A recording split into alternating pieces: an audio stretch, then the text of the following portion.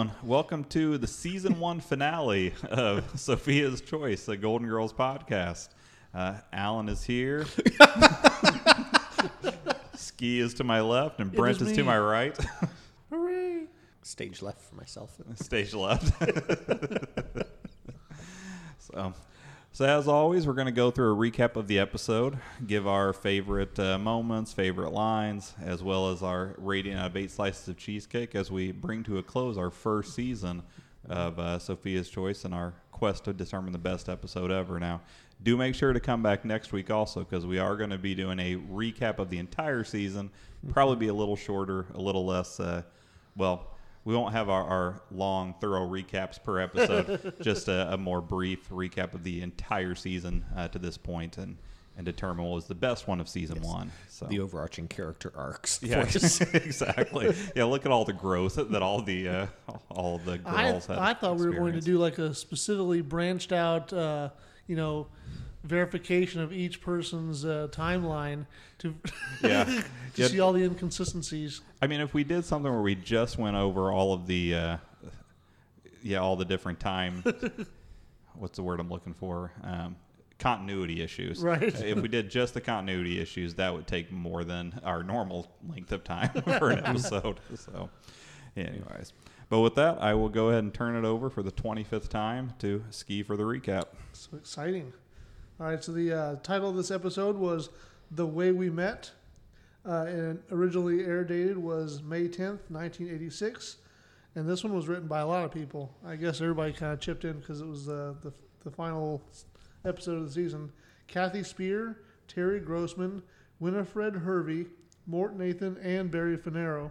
Now, do you think they broke up the writing? Because, with this, it's kind of like they have the overarching, story of them telling how they met, but then 2 separate stories of the different meetings. Very possible. It would make sense. Yeah, and really, I guess 3, because they had her meeting Rose, her meeting...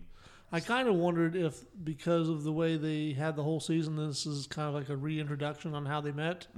If they wanted everybody to get together and contribute what they remembered about what they'd already said, continuity errors, aside. Yeah. Like say, hey, what did we say with this one? Okay, yeah. Okay, well, I guess we had to put your name down. Well, I will say, and we'll get into this, but out of all the episodes so far, I don't think there was a single one that had a more self-explanatory title than The Way We Met. I mean, that one was very to the point and very accurate. I suspected that's what it was when I was going to watch it, and it was exactly what I thought. Right. I mean, don't get me wrong. It was... it's nice to have titles like That's No Lady. Exactly. But in some cases, it can be a little obtuse as to what the episode is supposed to be about. Exactly. I forget what I was going to say. Well, if it comes to you, just stop me. Okay. And we can always cut out this little bit, too. No, never. Never. You might fail it, for the whole world to see. Well, or the 15 people that listen to this. Exactly. It helps them take me off that pedestal upon which I'm sure they've placed me. Yes. Yeah, definitely unjustly. Put you on the pedestal, not taking you off. Yeah. We do actually have someone who, I'm able to look and see where people are listening from. Yeah. And we get... At this point, we're closing in on 600. We're recording episode 25, but episode 19 just released. So we're closing in on 600 listens worldwide. And it appears that we have a new listener in Sweden who actually has gone through maybe the entire season up to this point. Nice. So, if that person is listening, whoever you are, we're glad to have you aboard. Mm-hmm. And we apologize for not making Rose the MVP more frequently. Rose is the MVP pretty frequently. So I think that at least 25% of the time. Yeah, I think that Rose is well represented in the MVP balloting. So I do think that, if you are listening in Sweden or wherever, feel free to weigh in if you feel that we gave it too many slices or not enough slices of cheesecake. Yeah, or weigh in with any criticism or compliments at all, because Brent really craves that. He wants the feedback so bad. The only comments we've gotten have been from my wife at this point, and I don't know. We'll see if she keeps complimenting Brent. I don't know how much longer we'll be calling her my wife. She may just be another listener. I keep mentioning it's like, that's all well and good, but don't text it to me. Put it out on the Stitcher. We'll let other people hear. Well, I think iTunes. We don't have any comments on iTunes at this point, so if you want to comment on iTunes, that'd be cool. Podbean is fine too. That's where Sherry's comments are at. But yeah, definitely. If someone feels so inclined to go out there and spend a couple minutes, Brent would greatly appreciate it, especially if it was complimentary. But he can take criticism pretty well. Yeah. And assuming Alan prints it off and hands it to me, I'll read it on air. So there you have that to look forward to. It could be. That is a pretty big incentive. Now, keep in mind, it'll be probably 6 to 7 weeks before you hear it, but definitely. Well, I can't imagine anyone not listening to the rest of them if they've started on. Well, if they've made it all the way through season 1, I feel They're like hooked. Yeah, Yeah. exactly. I mean, it would be odd if they were to quit at the end of season 1. Oh, I could see him doing that. Well, I could see you doing that, but I don't know if I could. I think they become obligated on episode 1 of season 2 Oh, for okay. another 25 episodes. They signed the implied contract. Exactly. Don't you feel like once you've listened to episode 1 of season 2, you're kind of signing on for the full run? Like, I feel like you give it the full first season and the recap, and then if you listen to that entire thing and you decide, yeah, it's not for me, you don't go on to episode 1. You know what's in the bag. But if you listen to episode 1 after listening to the first 20, I guess it'll be 6 with the recap episode, then I think you've committed. You should definitely finish out the rest of the run of it, in my opinion. But Yeah. But I guess we'll see. Now, could certainly be people who just listen for the first time for episode 1 of season 2, and I don't hold them accountable for that. Yeah. I mean, if you're tuning in because this is your first episode and it's not for you, I mean, that's fine. I get it. Yeah, I don't, but I still appreciate you listening to the one. Yeah. I'm sure there are people out there who just love prequels. Yeah. So, all right, Ski. So the recap.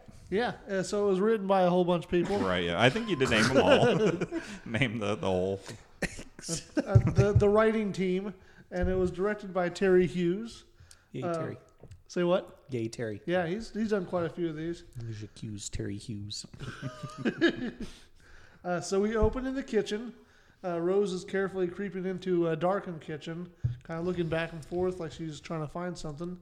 A few seconds later, Dorothy enters behind her and then turns on the light. Rose screams because it scares her, and then Dorothy screams too. Both of the girls turn out to they woke up because they heard strange noises. Rose thinks that what she's heard sounded like some creaking stairs. It's weird that Rose is creeping around in the dark in the kitchen, because if you think there's a prowler in there, I think the first thing you want to do is turn the lights on, not try to sneak up on him in the dark. You think Rose is wishing she still had her gun? Yeah, it could be. Or maybe she has it hidden in a drawer in the kitchen and we just don't know that's where she was headed to. She keeps it in the flour with her jewels. Right. Or maybe she was going for a knife. There you go. Who knows? But Rosie got a gun. Anyway, so With what we just paid for licensing that song, I think we're now in the hole. right. I said Rosie. I think that And I breaks. think you get like 7 or 10 seconds or something like that. You get some small amount of a song for free. Plus, I think we'd have to actually be making money off of this for any licensing issues to come into play. That's true. I guess we could get a cease and desist, but I like to think this is all educational. well, I think that at least 4 of our listeners are the members of Aerosmith. Oh, so nice. I have no basis for that, but I don't see any See, there reason to you've think gone otherwise. and done it now. Now you've drawn the line. People can connect it. Oh, Before they're like, what was he even talking about? I don't know. so now you think that even if Aerosmith isn't listening, even if Steven Tyler's They'll not out find there, out, that it's definitely. going to get back to him. Surely somebody out of the 15 that listen normally is connected to Steven Tyler in some way, Or shape, at least a form. really big tattletale. Right, exactly. Yeah. I don't care what it takes. I will connect with it. You know, if Aerosmith is listening, you need to make a sequel to Honkin' on Bobo. I think that's an underrated Aerosmith album. I mean, it's so underrated that I've never heard of it. And I've been to 2 Aerosmith concerts. So, Nice. but I've been to 0. really? Yeah. I don't think you're missing that much. Yeah. I bought the collector's edition of Honkin' on Bobo, which came with a tiny little harmonica on a keychain. Oh, really? Yeah. Do you have the harmonica still? No, nor did I ever learn to play it. Oh. So it was an actual functional harmonica on a yeah. keychain. Yeah. It's kind of a cool little extra. Yeah. Is Bobo who he's honking on? Yeah. Is that the name of his harmonica or whoever's harmonica? I think so, yeah. Oh, yeah. okay.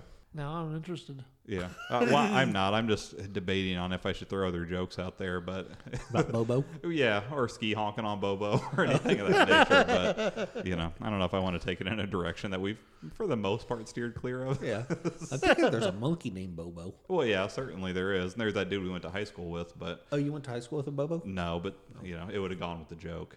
So I find that if you want to make fun of somebody you went to high school with, go ahead and say their name, but just add Hauser onto the end of it. oh, okay. So like, do you add like that's their last name, or just like I'd be like, I don't know. Like, oh, John Smith Hauser. Oh, okay. So then if you say Hauser, then it could be anybody. They're like, Exactly. oh, they're not talking about me. They're talking about John Smith Hauser. Exactly. Exactly. Just plausible deniability. Yeah.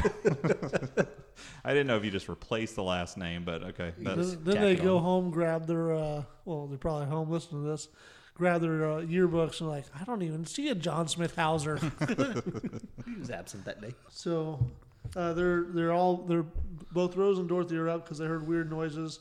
Rose heard creaking stairs, but that's not possible. And Dorothy then says that she heard someone outside, but it turned out to be a neighbor's cat trying to mate with a plastic flamingo. Then, right after them, Blanche enters wielding a golf club, having heard them both scream a moment ago. Rose assures her that everything's okay. And then we find out that the girls had watched Psycho that night. Dorothy explains that she'd avoided it for 25 years and then goes on to say that Norman Bates is actually scarier than her ex-mother-in-law and a better dresser. now, see, the better dresser part I thought was good, but I thought it would have been a funnier joke if she would have said that Norman Bates was less scary than her mother-in-law, but a better dresser. I thought the joke should have been, like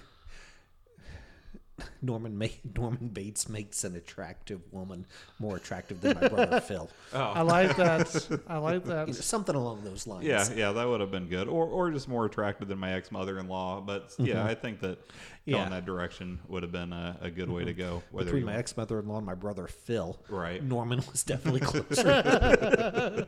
Phil. So, like, did you see when they're sitting at the table, their positioning? What do you mean?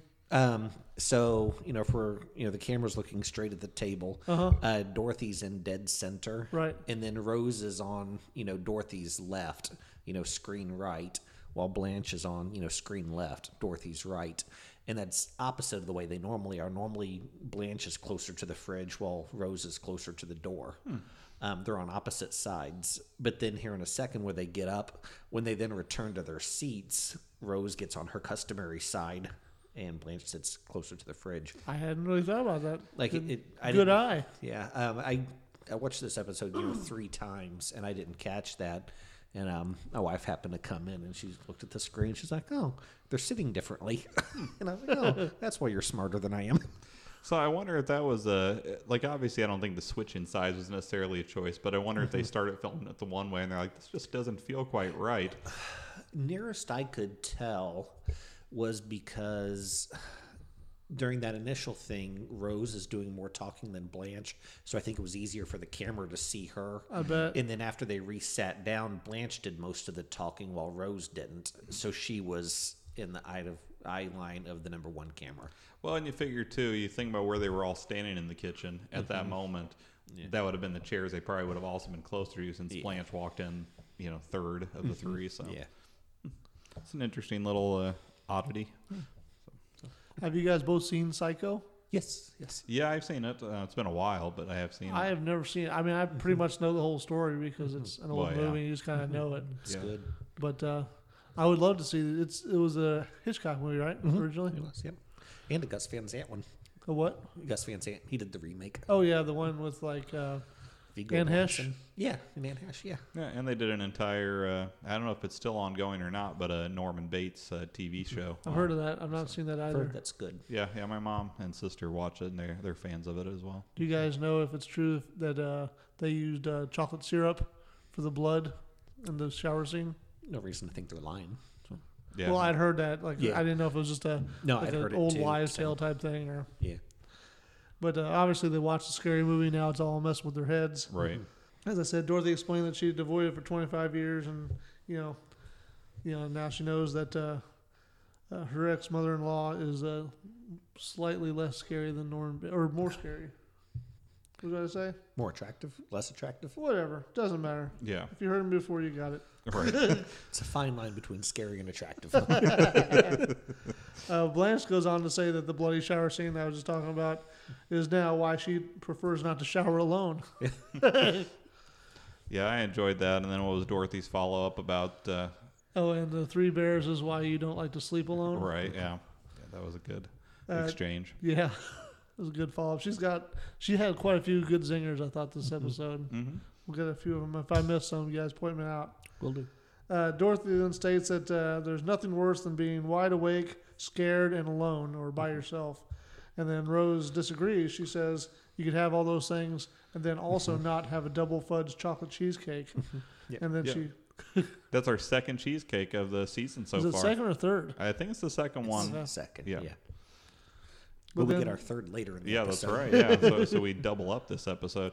Is it actually the third, or is it retroactively the first? Well, I guess it would be the first one they ate together, but the third one that we've seen. So, Correct. Yeah, Third we've seen chronologically first. in our viewing timeline. Yeah. Now, one thing that bugged me, though, I don't know if either of you haven't noticed this, but she says, it's even worse is if you don't have this and this and a chocolate cheesecake, which then she goes and retrieves the cheesecake. They show the cheesecake at the end of the episode, and it is definitely not chocolate. I mean, unless it's a white chocolate cheesecake, because Looked kind of brownish. I I didn't thought. think so. It didn't look like brownish to me. Didn't look brownish to me, but yeah. I thought it was like a light brown, like almost like a mousse colored. Yeah. Now the way she describes it though Mauve. is this double fudge chocolate cheesecake. That Yeah. seems like a deep brown. Right? Yeah, definitely It not. did not match that description in my opinion. No. So. But Either way you go, it's still our second cheesecake of the season. she immediately then goes to retrieve the cake from the fridge, and then they sit down to eat some. Blanche says that she never used to stay up late and talk to her previous roommates, and which Dorothy didn't realize she even had any. Blanche describes them as kind of an odd couple and says that go ahead. I was going to say, because, if they'd only been living together for a season, then it's like, I can see maybe she never mentioned them or whatever. But they've been living together 5 years. It seems like they would have come up at some point in time. Yeah, I would definitely think so. That it would have at least been mentioned that, oh yeah, so and so used to sleep in that room. Exactly. I got Margaret's mail again. I should. Yeah. So, well, and she doesn't describe it. She mentions that they're two quirky old women, I think, Yeah. and that they bathe together and brush each other's teeth. Yeah. That seems like a bunch of stories to share right there. Yeah, it really does seem like you'd want a little more detail. And then she just says she decided to kick them out one morning, but she doesn't at all discuss why she decided to kick them out. So I feel like you might want to throw that out there too, just so that Rose and Dorothy know what to avoid. But, It definitely, I don't know.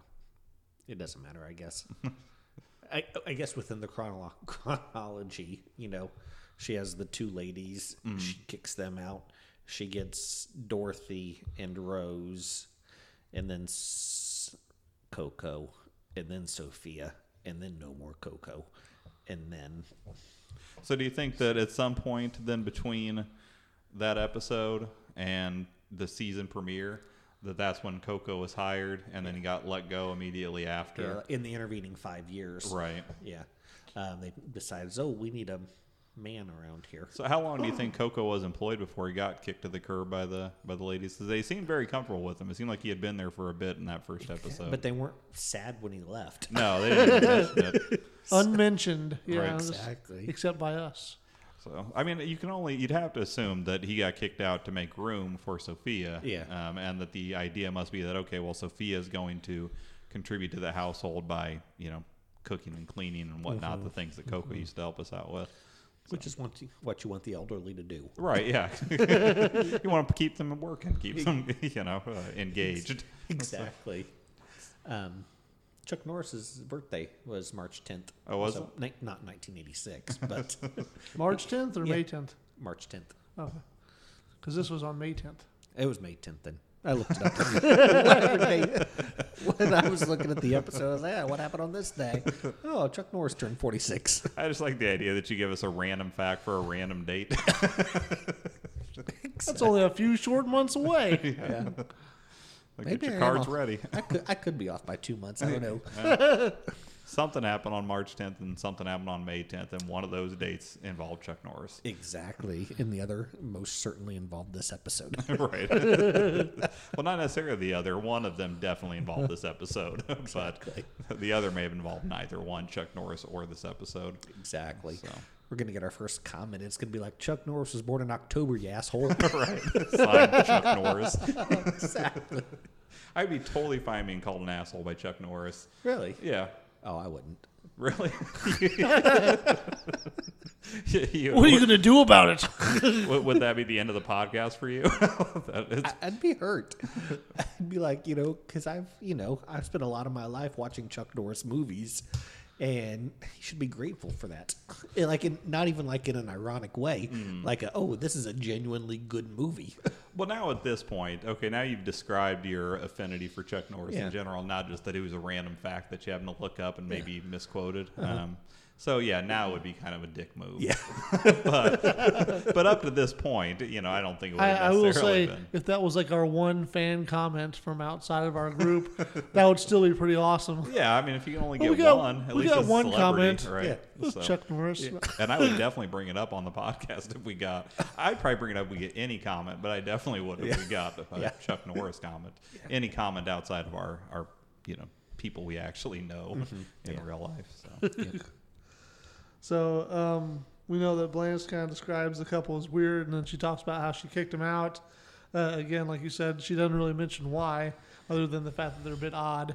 She goes on to say that that day she went to the grocery store right after she kind of let him go, kicked him out, whatever. Right. And that's the day she met Rose.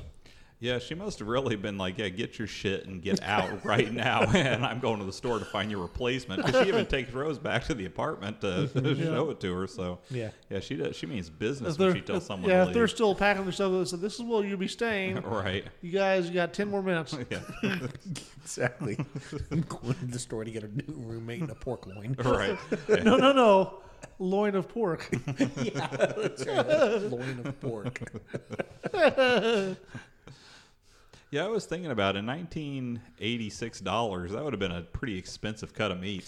Oh, yeah. It was. Because that was so insanely overpriced. Yeah, I mean, I don't know. Maybe Miami, maybe there's a pork shortage down in the, How much was it? sunshine. $16. Yeah. Oh, yeah. Which, I mean, I'd have to think, you just figure simple like inflation, that'd have to be like a $30 cut of meat by today's standards. And it wasn't all that large, was it? I don't think so. It didn't look like it was going to feed like a party worth of people. It looked like it'd be enough for It the... was smaller than a pepperoni. Right. Considerably. Yeah, the pepperoni is like 3 times the size. Yeah.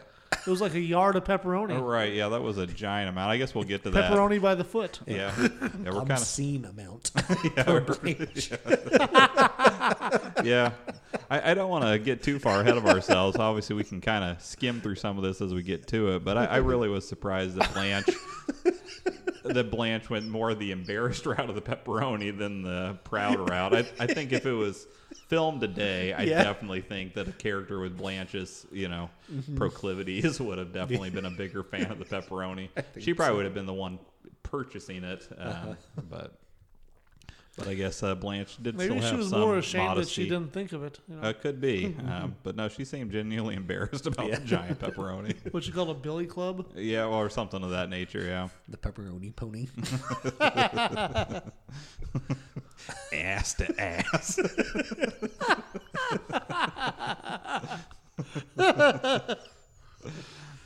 So we have our first, well, not our first, but like one of our first flashbacks now. Yeah. And we see Blanche walking up to a bulletin board entitled "The Neighborhood Notices" in a local shopping market. As she pins her, Adjacent to the local haberdasher. yes, I like it. And across the street from the cobbler. So. How many more old timey? I'm sure we could go for a while, but we'll go ahead and just end it at those 3. No blacksmith jokes. No, I don't think Just so. a stone's throw from the candle wick maker. So as she pins her ad to the bulletin board, Rose walks up holding a fluffy gray cat. Blanche sees her face and can tell that she's kind of upset. She assumes that her husband or boyfriend has dumped her and tells her not to let it get her down. She suggests that she sleep with his best friend to settle the score. Rose smiles, thinking that she must be on candid camera based on, Blanche's very forward speaking to her. She reveals that she had actually been kicked out of her apartment because there are new owners and they won't allow cats. And she's become very attached to this kitty, Mr. Peepers, whom she's only had a week, by the way. Yeah. So do you think that Blanche assumed that her boyfriend had dumped her because when she walked up on her, she was stroking her pussy? yes. Brent did not approve of that joke. I really debated if I should say it. I feel like it was a mistake, but it's out there now. It's there. It's cemented. I can always edit that out. I suppose you could, but... I mean, you could, but it goes against the spirit of the podcast. I agree. I added very little out other than, some ums and uhs and whatnot. I think I've had one time during the season where there was one part that I edited out because I thought, that doesn't represent us well. Or at least, I mean, granted, if you've listened to this far, you realize that our skills in podcasting aren't represented well either throughout 25 episodes. But yeah, for the most part, anything we say tends to stay in. Yeah. I'm fine with people thinking I'm not a very good podcaster, but I'll be damned if they know about my anti-Semitism. Yeah, well, I think that eventually they can read through the lines, or or read between the lines, I should say. But I think the only thing that I can recall regretting was like one of the reviews that I did. I took a pro professor stance. Yeah, you stuck with it right to the end, and then you did the deathbed repent. Exactly. So yeah, that's what I regret, that I didn't stick the landing in. Oh, so you wish you would have just held on to it. Exactly. You're sad that you chickened out at the last minute and started pandering. Exactly. Exactly. Well, I know that you're always, railing against the liberals and PC culture and whatnot, but.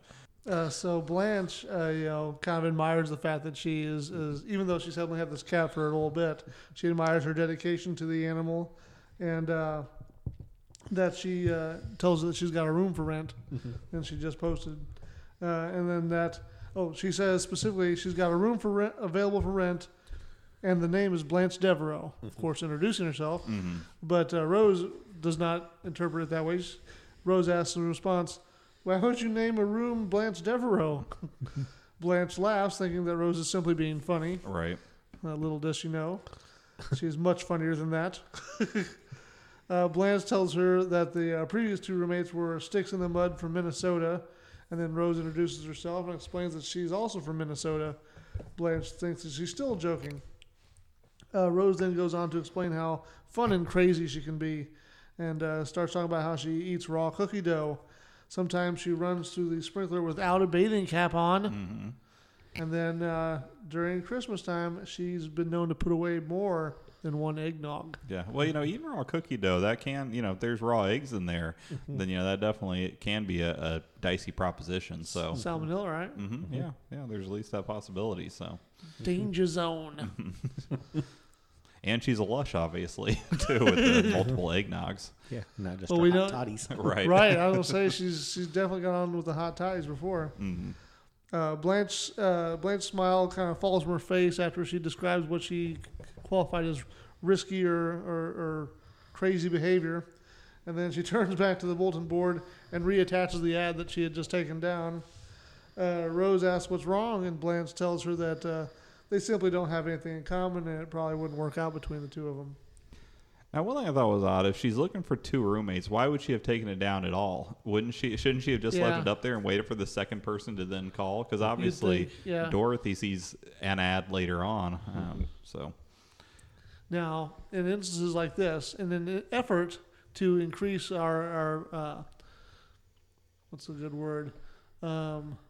The Foley art, right? Is that what you call for like sound effects? Yeah.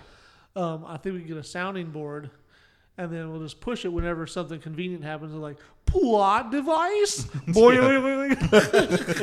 Yeah, I think that definitely the thing that's lacking in our podcast is wacky sounds. Yeah, like a morning show. Right, yeah, it definitely needs to be like the morning zoo, but yeah, unfortunately, I don't think that our the advertising dollars aren't coming in to afford the soundboard that'd be the quality that we'd need to match the. Brent, what's your special name going to be? What would your DJ name be? Yeah. Yeah. Yeah, I think you need to give him a little more warning than that. Yeah, sorry. I would imagine I just perhaps. threw it right at you. I bet you come up with a good one though. Yeah, I'd be like DJ Egg Roll #1. Well, see, I think you're thinking of DJ like a club DJ, and Ski's thinking, I think more of like, Zoo crew type thing. right? Yeah. That's what was throwing me because I was like, oh, well, if I was playing all the bangers in the club, I could come Crazy up with Don in the jug. Exactly. So which must be Crazy Don, and which would be the jug? That's just a for instance. Oh, okay. Like a crazy morning crew. Oh, okay. I like the fact that you think 2 names are sufficient for the 3 of us. Well, perhaps maybe he's Crazy John, and we are collectively the jug. I guess it just tells us where Ski thinks he ranks in the. Kind of like Hootie and the Blowfish. Right, yeah. There are many blowfish. Yeah, but only one Hootie. Interesting fact. No one's actually Hootie. Yeah, yeah. Apparently, Darius does not like to be called Hootie. Oh, does he not? He does not. Well, I mean, that's what happens when you're the lead singer of a band that has, Hootie has the first word in it. So, Yeah. Isn't he doing like country music now? Mm-hmm. Yeah. But although I would say that it's reasonable for him to not like it at this point. I mean, Yeah. Hootie and the Blowfish is, Been popular defunct for a songs. while. Yeah, I don't know if they still do anything together or not, but They just certainly their heyday was 20 plus years ago, I think, at this point. yeah. So, They were so they're originally from South Carolina, and I was in South Carolina, I guess right around a year ago, visiting a friend of mine. And anyways, whatever they have a football team there, and a college football team or something like that. Mm-hmm. So whatever that stadium is that holds, 60,000 people or whatever, Hootie and the Blowfish are doing 5 nights. wow. And that was a year ago? Yeah. Oh, okay. Well, so then I guess They they're clearly still still- together. yeah, I didn't realize well, I that. take it back. So obviously they're still But, selling that out. was like a hometown show also. Still, though, 5 nights, that's 300,000 people. So if we do this podcast at the current rate we're going for, let's see, like I said, we're around, between 500 and 600 at this point. To get up to 300,000 people, we're going to have to be going until we're definitely dead. So, Crazy Don in the jug. Yeah. No more. You can keep striving for your, quantity of listeners. I'm still listening for the quality of listeners. So we need to get Hootie and Chuck Norris on here. right, yeah, exactly. So, And a second Swede. well, we can't get Hootie because he doesn't want to be called Hootie, right? No, that's the thing. We keep calling him that. He gets mad, and then he comments like crazy. Right, so now we're looking for comments from Aerosmith, Hootie, and This is and our most Chuck Norris. star-studded Yes. episode yet. Yeah, talking about lots of guest stars that were, never Season appeared. finale sweeps. We're really bringing them in for season 2. That's what we're doing. Revving them up. Yep. Yeah. I think, don't all the seasons end with like a flashback episode? I'm but not this is the sure. only one that was like a flashback to like new stuff you've not seen Oh, okay. previously. Are all the other ones like a clip show type Yeah. flashback? Well, I definitely liked the format of this show. I thought it was pretty good, but we'll Yeah, I get to thought that. they handled the flashback stuff pretty well. Yeah. And I like the fact that it wasn't just all recycled clips. Yeah. So. All right, so I would anyway. have liked, like, if they were going to do like a flashback episode with all recycled clips, I would like them to do like just like the opening credits in order.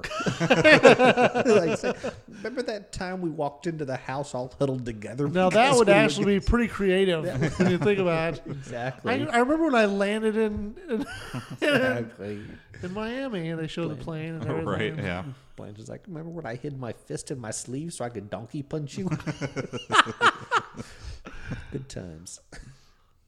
Look up Donkey Punch Kids. Wake up, donkey punch kids. I said look up Donkey Punch Kids. Oh, yeah. On your urbandictionary.com. I think the joke was on your urbandictionary.org. Yeah. Yeah, I was wondering, because since you hesitated there for a second, I didn't know what the next part of that web address was going to be. But Yeah, I knew it was there somewhere, and I just couldn't think of it in time. yeah, it definitely doesn't count for sticking the landing if you do it on your second attempt. Yeah. We'll just edit out the first attempt. Right. You have my permission now. As long as it makes you sound good, then it's okay. Exactly. Exactly. Even if it sounds like, if you're like Urban Dictionary dot, and then whatever way I have to edit it together to get the org. urbandictionary.org. Yeah. Don't even use your voice. Exactly. Mr. Black. Right. Exactly. Some Google bot. So go ahead. Sorry, Ski. Yeah. So we're back to the flashback here. Act 1. So Blanche had basically just told Rose that it probably wouldn't work out because they don't have anything in common. And then as Blanche turns and walks away, a little boy walks right up to Rose and asks if he can pet her cat. He tells her that he used to have one just like it, named Harpo, but it died. Rose suggests that he needs to get a new kitty. Then, kind of realizing what she had just said, asked the boy if his mother would let him have a new cat. And he kind of explains to her that they'd already planned to get a new one next week. And Rose tells him that if he promises to take really good care of him, he can have Mr. Peepers. Go ahead. I wish Harpo hadn't have died. I think it would have just been a better story if he ran away, and that's Harpo. Exactly. She's just giving him back. The circle of life. But neither of them realize it. He's like, oh, she's he ran away about a week ago. Exactly. It seems odd to me that she's so quick to give the cat away, which caused her to get kicked out of the house that she was living in. It seems like if she just gave the cat, I don't know if she's necessarily been kicked out, or if she's in the process of being kicked out even. Yeah. Because otherwise, couldn't she just go back to the apartment and say, I don't have the cat anymore? Right. I'd have to assume that there are some other things and that the landlord was just looking for a reason to get rid of Rose. So, maybe he had been pursuing her romantically and, realized that it wasn't going to work out. Because he would die if they slept together. Yeah. Yeah, and Rose was just trying to keep the poor man alive, but because his manhood was hurt so much that she had to use the cat as a scapegoat. Well, maybe he used the cat as a scapegoat to get rid of her. I gotcha. So, the little boy looked so familiar to me.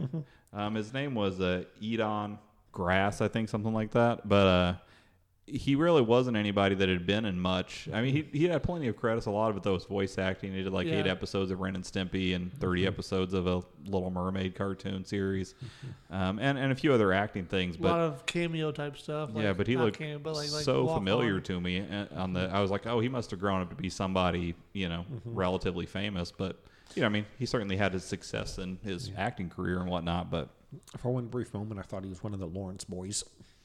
The Lawrence boys? Like Joey or Matthew. Oh, okay. Yeah, there definitely could have been a similarity there. The third one. What's that? The third one? The other. Taylor Hanson. I don't know. I think Taylor Hanson Lawrence was his full name. Yeah. Exactly. So she says if you give him a really good home, you can have Mr. Peepers. The boy then asks if it's okay if he calls him Harpo, and Rose says he probably wouldn't mind. She hands the cat over to the boy, and he then walks off to tell his mom. That's the end of the cat. Having watched the whole interaction, though, Blanche kind of smiles, seeing how kind Rose is. She then asks if she'd like to go ahead and look at that Blanche Devereaux room after all. And then she excitedly agrees and then says, and what's your name? Not having realized the whole thing to begin with. Yeah, but especially the little boy deciding to ask him if he could name the cat Harpo, it totally would have been better if, like you said, the cat would have run away, because then he's just renaming it his actual name to begin with. But oh well, there's a little missed opportunity. Next season, right? Right. The next time there's a cat that has to be rehomed. So some time passes now, and we're still kind of in flashback mode. We see Blanche, continue to describe some of the other people she has interviewed as potential roommates. At this point, she is escorting an eccentric-looking woman named Madame Zelda to the front door. Go ahead. Real quick. So it seems like when this flashback starts, it's Blanche who's telling it, but when the flashback ends, it's like Dorothy telling it. switch halfway through. Well, I guess that could make some sense. You have two people who are, kind of telling the story of how they met with each other. I could see that it could go. I kind of like that because it made it sound like it was actually a conversation happening, and we're just seeing the interaction of it in video form. But I guess I'm just confused as to why they're telling the story in such great detail. Like they're not going senile, right? Yeah. So I don't know. Well, maybe it was just something where they're like, "Oh yeah, I remember this happening," and it just. Perhaps we're seeing the more detailed version, but what they're actually telling around the table wasn't quite as in depth as what we got to see. Just memories, basically. Yeah. Yeah. Yeah, we could be like, oh yeah, I remember you had that cat and you were going to give it to that little boy, But I doubt that she would have gone through like, yes, and he said this, and then I said this. And remember, I put that pin back on the bulletin board. Right. Would they say every time you access a memory, it becomes less accurate? Oh, really? Yeah. If you only think about something like once every 10 years, after 40 years, it's going to be more accurate than if you think about it every day for 40 years. Really? Just every time your mind just sort of switches out a detail or, twists it in some way to match your then current mood or whatever. Kind of like an old-timey photocopy where it got worse and worse over time. Exactly, yeah. Photocopy of a photocopy of a photocopy. Yeah, that's why I don't photocopy anything. I just fax it to myself. The technology of the future. Today. So he's got the boy, oh, sorry, I lost my place. She's escorting Madame Zelda to the front door after having kind of given her a tour of the house. She asks if there had been, Madame Zelda asks if there had been a young lady in a nurse uniform murdered in the home. And Blanche, of course, surprised and almost offended, says no. But then she says that Zelda says that she has a strong vision of a woman writhing and screaming with a man kind of hunched over her. Blanche then says that it may have been her and her man, the man that she's currently seeing, but it was a French-made uniform. Zelda, then warns her that she must leave the house because it is haunted. Right. Basically. And the doorbell then rings. Blanche opens it, and we first see, that's Dorothy and Sophia. They meet for the first time. Yeah, I was wondering for a second if they were going to try to retcon it or something since Sophia was there with Dorothy. But, I guess it was nice they brought her along since she had such a small role in this episode. Yeah. And Zelda then gives Dorothy a very dire warning, before Blanche kind of ushers her out the door, saying, if you move in here, then she say you'll die an agonizing death or something. Yeah, something along those lines. And so she asks him, she's like, oh, are you here for the 2 rooms that are available? Okay. Mm-hmm. So obviously there are 4 rooms. Okay. She kicked out 2 ladies. Yeah. And so she was going to replace one of them with, Rose, and then the other one theoretically with Dorothy. But what about the other room? Well, I guess that's probably where Coco came in. That maybe they decided they had enough between the 3 of them to support the financial needs of the household, so they decided to take on. We also know that they tried to do that big old yard sale. Maybe that's where they keep all their crap. Yeah, it could be. Yeah, they did have quite a bit. So yeah, okay. But so Blanche kind of ushers Zelda out the door and apologizes to Dorothy and Sophia about the lady with her bit of odd mannerisms there. Blanche asks them if they'll both sit, and then also asks, like you said, if they'll both be moving in. Dorothy says, no, my mother is staying at Shady Pines. Blanche says that she's familiar with it, and it looks very nice. Looks a very nice place. Mm-hmm. Sophia then retorts, "It's a prison." She said they force the residents to look like they're happy, and then they take pictures for their brochures. Right. How many brochures do they print? I mean, I feel like they just have to force them to look happy once to make the brochure. I can't imagine they update their brochure for Shady Pines all that often. They have constant turnover. Yeah. Well, so what do you feel like if you're seeing a brochure for an old folks home that you might stick your parent in, that you wanted to have somebody in there that's also still living in the facility? Exactly. Okay. When you take prospective clients on the tour, be like, hey, look, it's the guy from page 3. Remember him? Yeah. It's like, wow, he's like a celebrity. Exactly. I mean, if it was, like you were putting, your mother in a home or whatever, and you get a brochure, if everybody in that brochure, has an afro and a dashiki, you're going to be like, maybe I shouldn't put her in this one. Maybe you would, but, I wouldn't look at it that way. I would be glad that my mom was getting the chance to expand her cultural horizons. What I'm saying is, like, it's because the picture is 40 years old. Oh, okay. They're old people. They could have old styles. Yeah, I definitely thought you were going a whole different way. I was like, wow, that's not the Brent that I know. That you're like, yeah, if you saw a brochure and a lot of black people were in it, you wouldn't want to put your mom in there, right? Exactly. So, okay, well, I see. So you're just talking about that the styles of the time would have Exactly. changed. Okay, fair enough. Exactly. Yeah. We want modern None old of- people. If your mother would like to be the salt in that pepper mill, she is more than welcome to.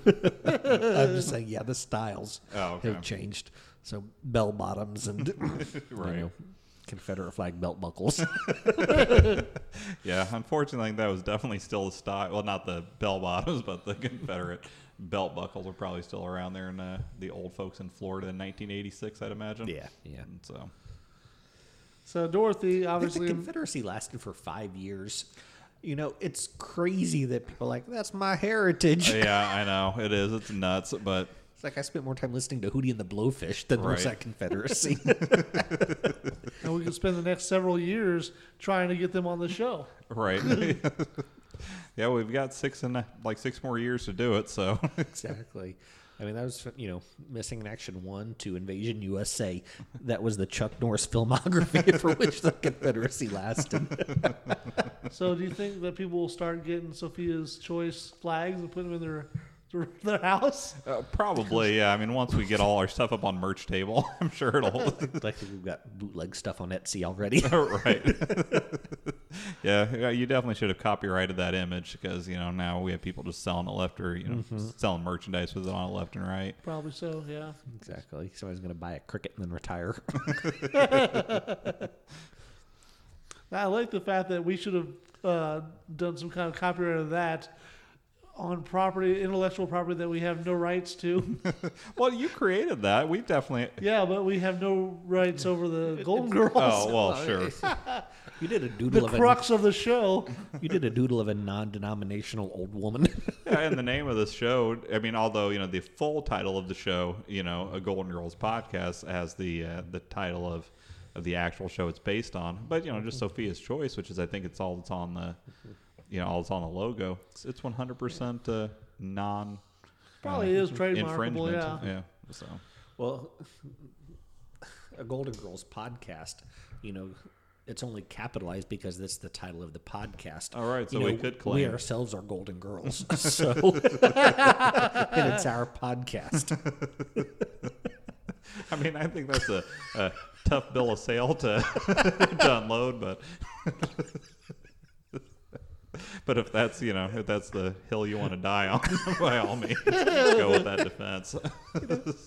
I'm not sure what sort of boxes you have to check when you upload these things, as far as this is my original work and everything. But I've not signed anything. Right, that's true. So I'm the only one who's put myself at risk. Exactly. Well, thankfully at this point, there's literally no proceeds for anybody to take, much less a profit.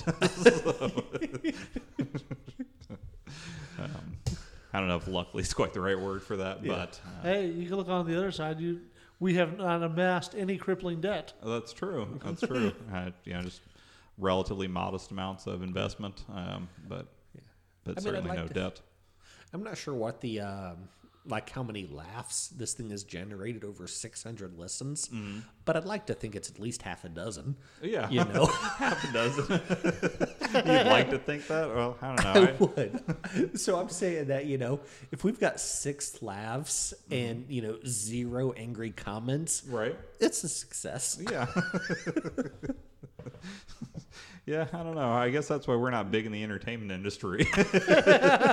Is our definition of success is They don't far more they don't modest. bank on those kind of metrics, you think? Yeah, I don't think so. We're narrowcasting, Right. not broadcasters. We're almost individual casting or monocasting. Monocast, yeah, I like that. Yeah, I'm going to have to download the Duolingo app for my phone so I can learn Swedish.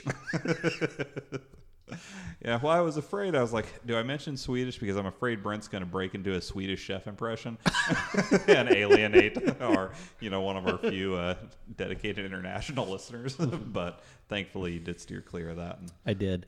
But if you remember, I was like pretty silent the first 3-4 minutes of the episode. That's because I was enjoying this nice box of Swedish fish, as I'm wont to do. yeah, well, I am sure most of the listening audience appreciates the fact that you chewed away from the microphone as opposed to into it as for the ASMR that we discussed in a previous episode.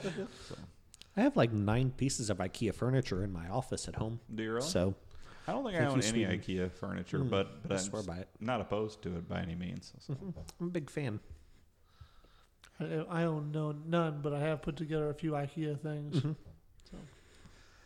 So back to the story. Sure. Yeah. So Dorothy is embarrassed by Sophia kind of talking badly about Shady Pines, and explains her mother had recently had a stroke, and that she has a distorted perspective. Right. And they take a quick tour of the lanai. It makes it sound like they're going to check out the entire house, but they Right. do not. Yeah, that's the only thing they end up looking at is lanai, the lanai before And they're then directly escorted. back to the living room. Right. Yeah. I mean, really, obviously they saw the living room, okay, Right. which is unchanged 6 years later. Right. So apparently Blanche is like, this is the style. Right. This is the way it will be when you live here. Yeah, you can decorate your Period. bedroom, and that's it. So. But so really, it's just the lanai, the kitchen, and then whichever bedroom is going to be hers. Right. That's the only thing she needs to see on the tour. Like, Okay. she doesn't need to show her like, and this is my boudoir, and this is where I keep my whipped cream and whatever. So Blanche tells them that she's a bit short on time and asks if they can just go over a few questions she has. She picks up a clipboard and then asks what people from Guam are called. Confused by this, Dorothy answers, a Guamanian, I guess. By the way, she is correct. Oh, I looked okay. it up. She asks what that has to do with her application, and Blanche says, oh, nothing. I just want to complete my crossword puzzle. Then she continues to ask several questions, and Sophia then keeps piping in to embarrass Dorothy a bit more. Yeah, about whether she's neat and things of that nature. Yes. I think she should be embarrassed for saying they're called Guamanians. Well, Ski said she's correct, so. I consider them Americans. Oh. Now, were they They are Americans? indeed. When did Guam become part of the United States? Because we were talking 1986, so. 1899. Oh, okay. So, yeah, so quite a while then. Yeah. Well, I apologize to any of our listeners out in Guam that I wasn't more well-versed in the history. Any of our American Guamanians? Yeah. In fairness, I'm not very well-versed in the history of, mainland United States either, so... Now, plus, too, though, I think it's completely fair to call them Guamanians, because, I mean, you would call someone who lives in Florida a Floridian. Yeah, they could also be an American, but, there's multiple monikers. So. Yeah, that's fine. Yeah, I mean, somebody from Indiana would be called a Hoosier. Right, exactly. So. But, yeah, okay, I'll give it to you.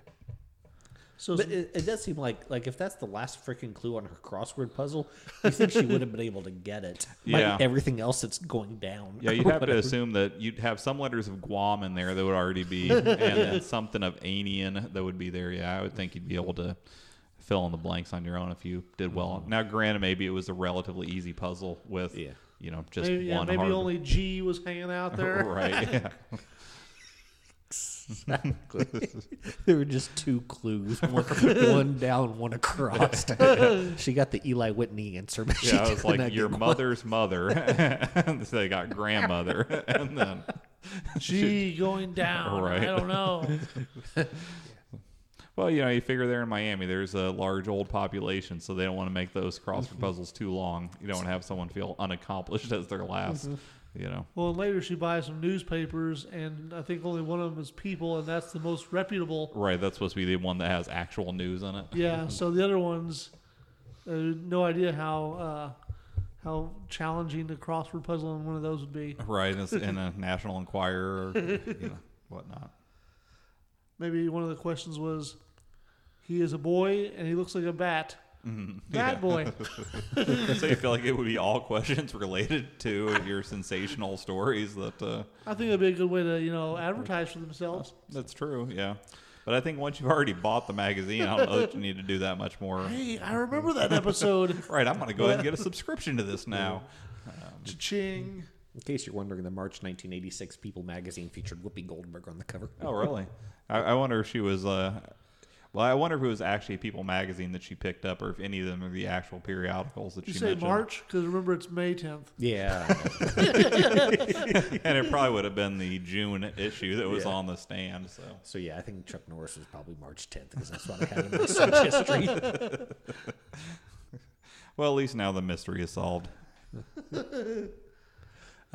Okay, so anyways, the May 5th, 1986 People magazine was Mrs. Dolly Parton. Oh, okay. Ms. Dolly Parton. Very cool. It's a nice cover. So we go back to it. And Peppery Dorothy... talk from the slickest country girl ever. Say what? Peppery talk from the... Is that what it says on there? Yeah. All right, so... It's awesome. So the May 5th, 1986 People magazine, Dolly Parton on the cover, okay? Also features articles about Svetlana, the Osmonds, TV's maids and butlers. So do you as think well Mr. Belvedere would have been mentioned at that point in time? Maybe. as well as articles about Ayakoka and Gaddafi. Ah, very nice. So it was a reputable magazine back Man, in the they day. did cover a spectrum. Yeah. Well, I mean, isn't People still around? I think People still being produced. Well, I'm saying that episode. That, Oh, that particular- not episode. That issue. Yeah. Yeah. So Peppery talk from the slickest country girl ever as she opens her 20 million hillbilly park back home in Tennessee. So do you think that's Dollywood that they're talking Yeah, I about? believe I'm sure it is. Yeah. because I can sort of see the sign behind Oh, okay. Dolly. 20 million hillbilly park. Now, what do you think qualifies as peppery talk? Do you think that's a little bit on the, like the naughty side, but, Yeah. with innuendo more so than... Yeah, just a bit of flavor. Oh, okay. Yeah. So then It's like we- referring to a pepperoni as obscene. If you read between the lines, Right. it's saying more than it's pepper saying. pepper to pepperoni, right? Exactly. So we're moving forward again in the flashback world. Dorothy is now describing her move-in day, and as she is entering the house with a box of her things, Rose is kind of talking, kind of out in the open about how happy she is and how lovely the day is with very flowery words. She goes to shake Dorothy's hand. With her signature sarcasm, Dorothy responds, "You must be Mrs. Rogers." Right. I assume Mr. Rogers, right? Yeah, I'd She's have so to goody assume. two shoes. Rose then explains that she is not, but then lists several other Mrs. Rogers she happens to Yeah. know. It seems odd that she lists the one at the Grief Center before she lists the one across the street. Right. Well, but now, granted, she probably would have known the one at the Grief Center longer. She's just moving in there, so she would have just met the one across the street. So maybe point. that other Rogers would be the most, Yeah. readily available. And then what's the last one she mentions? The last one she Dale mentions is Dale Evans, who she says is the most famous of all the Rogers, Mrs. Rogers specifically, which Dale Evans Rogers is the wife of Roy Rogers and also a country singer in her own right as well. Right.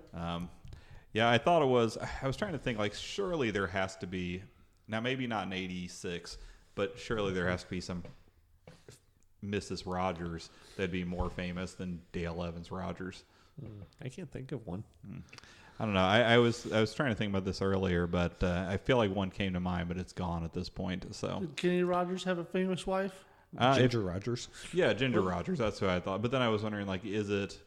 Yeah, because I think Rogers is a name that can have like a D in it sometimes, depending on the spelling of it. Yeah. So perhaps you could still make an argument depending. But yeah, Ginger Rogers. But maybe she was not a Mrs. Rogers. She probably was a Miss Rogers. Yeah. Or Ms. Rogers. But Possibly. Was she married to Fred Astaire, or were they just partners? I think they were just partners.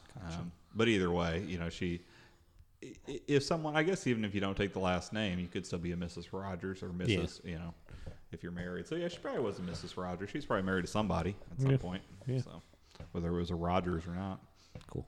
Then after that entertaining little list she gives her, she introduced herself, as Rose. Rose then apologizes for the fact that she had heard why Dorothy is there, and she says, "Sorry about your husband dumping you," right? And then offers, says, "You're free to use my bubble bath whenever you'd like." And Dorothy, again sarcastically, tells her that it'll really help with the lonely nights. Yeah. Blanche then enters the room and sees the girls kind of getting acquainted. Dorothy picks up her things and tells them she's just going to bring them to her room. And then it turns out that Blanche had promised both the girls the same room. Rose, tells her when they had some, dispute like that back in her hometown, they'd settle with a log roll. Mm-hmm. But obviously that's not an option here, so they decide to toss a coin. Rose then wins the coin toss and promises to make it up to her. She says if she ever has trouble sleeping, she'll come over to her room and sing Kumbaya.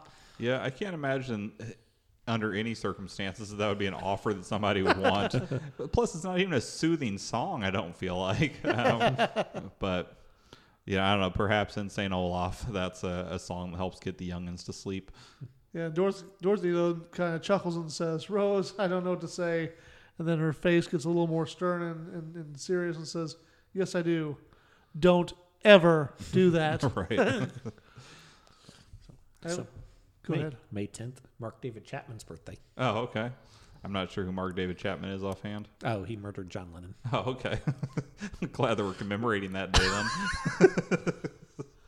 I have a little fun fact about Kumbaya, if I may share it. Yeah, go for it. So it is commonly believed that Kumbaya is Gullah, which is a Creole language, and that Kumbaya, my lord, is translated roughly as "Come by here, my lord." Mm-hmm. So it's like almost a slurred voice. Oh, okay. Kumbaya, my lord, like almost if you're drunk or something. That's kind of the. I was thinking when I was reading this of the Creole guy in like Waterboy. Yes, he walks over here, shows on y'all. Yeah, well, that is the way you were stating it. I thought you were going to tell us that, like, oh, but really, this is the origin of it. No, so that's all I found. So Kumbaya, I didn't do a lot of research though. It's interesting that such a well-known song has unknown or at least uncertain origins. But Well, I'm sure some people will probably know, but yeah. where I think I found on Wikipedia. I just looked it up, and that's what it said. So, Well, if you know more, feel free to listen in the comments along with your suggestions, criticisms, and comments.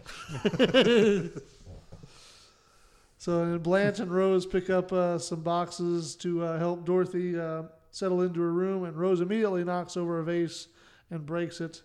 Mortified, she says that she wants to get her a new one.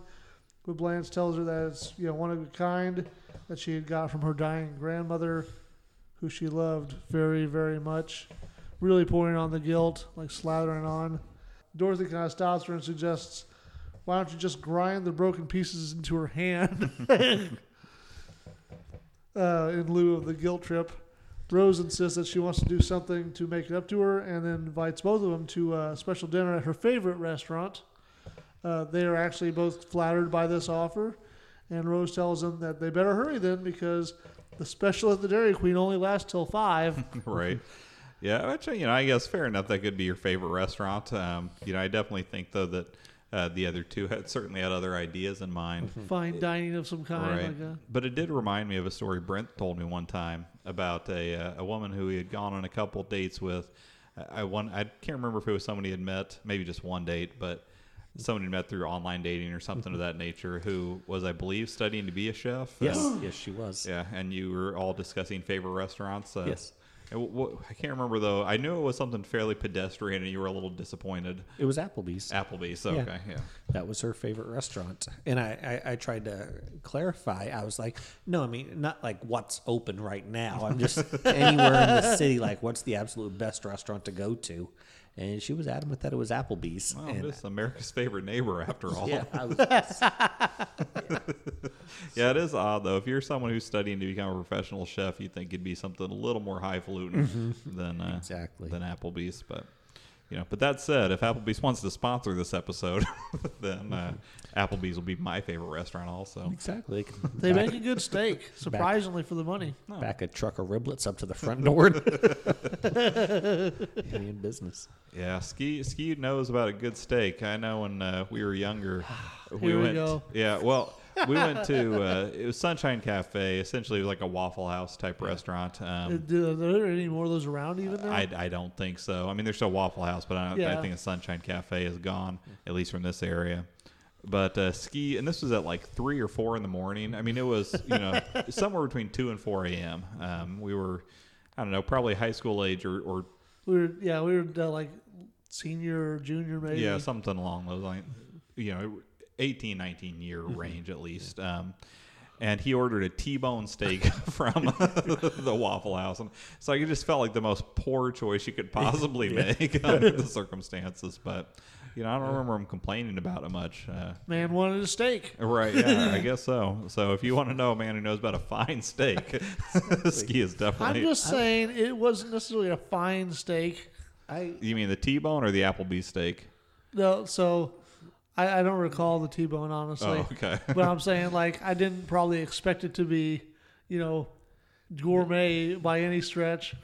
It seems odd that if you're going into it thinking this is probably a mediocre steak, then, I guess it's good that you were pleasantly surprised. But so 2 things. I've ordered the steak before at Waffle House, and it's a fine steak or whatever. Because every once in a while I'm in the mood for steak and eggs, so that's what I'll get.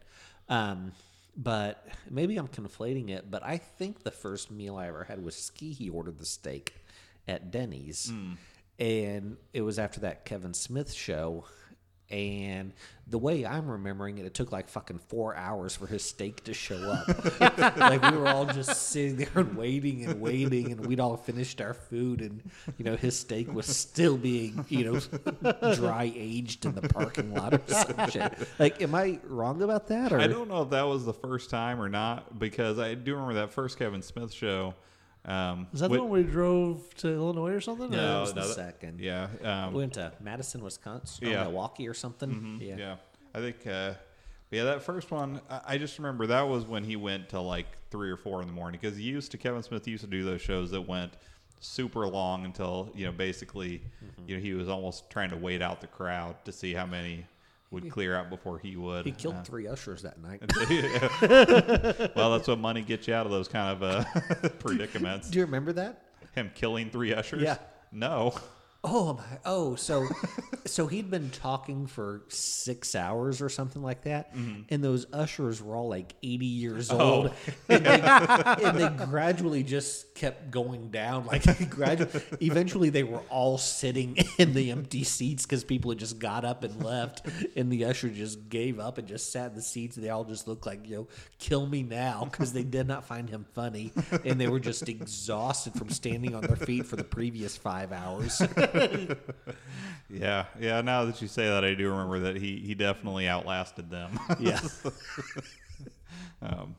But sorry, so where were we at? So at this point, Rose has broken the vase. Yeah. She broke the vase. Oh, and they're going. So they're going to Dairy Queen, and so she's moving quickly to the door, and Rose tells them, she'll drive.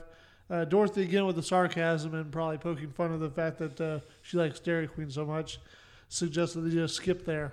Now we actually flash to the present. The girls are still sitting at the kitchen table, and it is now 2 a.m. I wish they'd flash sideways to see what Coco was doing. Right. So would you like to have seen, do you feel like it would have been a good or a bad use of the limited amount of time in the episode if they would have flashed to them hiring Coco and then, either left it open-ended or then flashed to them letting him go? Spent like a minute of the 24 minutes of the episode devoted to Coco. Just throw him a bone, right? Like, Right. You got a little cameo in there. He's Yeah. like, yes, I'm back, baby. Just the entire second act is, they flash to them hiring Coco. They flash to Coco making the enchiladas that killed Dorothy's intestines. And then they flash to them firing Coco because his enchiladas were too hot. Well, I'd like to think that it'd be like, well, listen, this is twofold. Number one, we find ourselves in need of another room because of the Shady Pines burning down. And number two, my colon can't take any more of your caliente cooking, Coco. So. Exactly. No wonder they had to replace that bathroom. Yeah. Right, yeah. So you think that They that ruined basically it. they went for like 6 months with a partially busted toilet? Exactly. busted or filled. Well, I would like to think that they didn't just let it sit full of shit for several episodes. And if they had, Don't go in there. Right. It's unusable. Well, it's just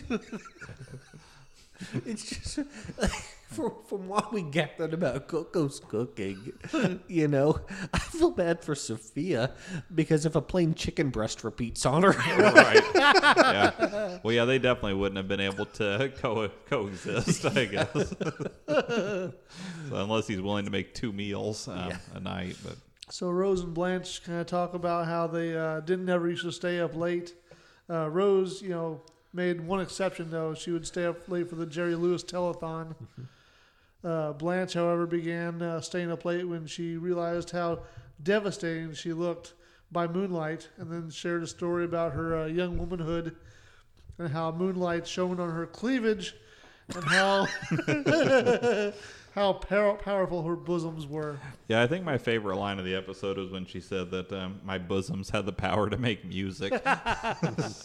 So then they are all laughing, and Rose muses at how much fun they always had together, saying, it's always been this way.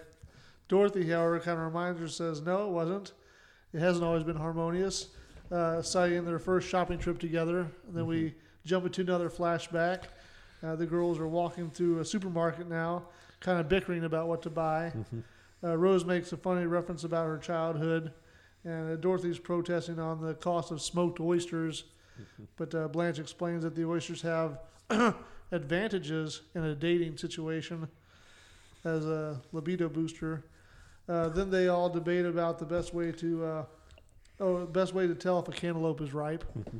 Rose's method, however, is to simply cut out a chunk, eat it, and then move on to the next one until you find a good one. Yeah, there was a little joke there right before then that I got a kick yes. out of. Dama Mera, tells Blanche, nice cantaloupes. And she's like, why, thank you. Yeah, and apparently that was his second appearance on the show. I think the only person to appear twice in this season, other than Stan, who of course is a semi-regular. But apparently he must have gotten fired from his waiting job, or maybe that was like his part-time gig. Well, no, he got fired from the grocery store for complimenting people's melons, and then he became the waiter. Oh, that's right, 'cause this is the flashback. Yeah, you're right. So basically he got Me Too'd out of his job at the grocery store. hey, now, you could be doing both, Well, yeah, that's true. I mean, because it was an event that he was being a Waiting was waiter his for. night gig. Yeah, it could be. Yeah. So, yeah, neither one are particularly high-paying jobs. Yeah. So, they required both in order to make Damair's ends meet. So, Rose, I think one of them says you have to tap on it. And so what was the other one? Blanche thumps Dorothy smells. And then, Rose just eats. Yeah, which is an odd thing. Not only, obviously, I mean, it was pretty funny. I thought that was a funny little gag, but... I like that she just had the knife right there. Yeah, but I also thought it was funny that it's like... that cantaloupe would go bad so quickly after you cut a chunk out of it. Like, you'd basically have to go home and be planning to use it immediately. Yeah. That's how they did on the farm, Alan. Yeah, apparently so. Don't question it. So, do you think that they grew cantaloupes at the... I don't know. You're there. They Nyland pissed off a family lot farm? of neighbors. Yeah.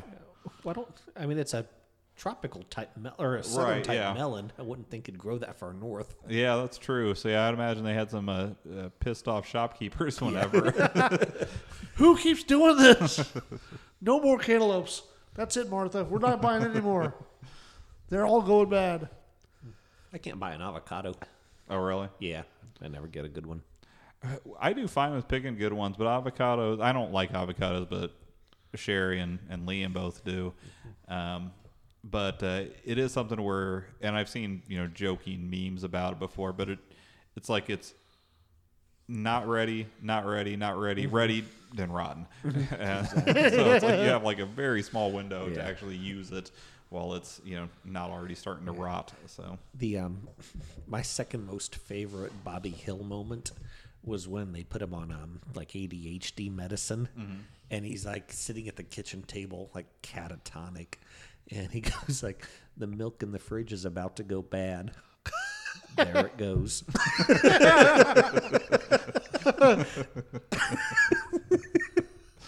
That's excellent. He's tapped in, right? Yeah.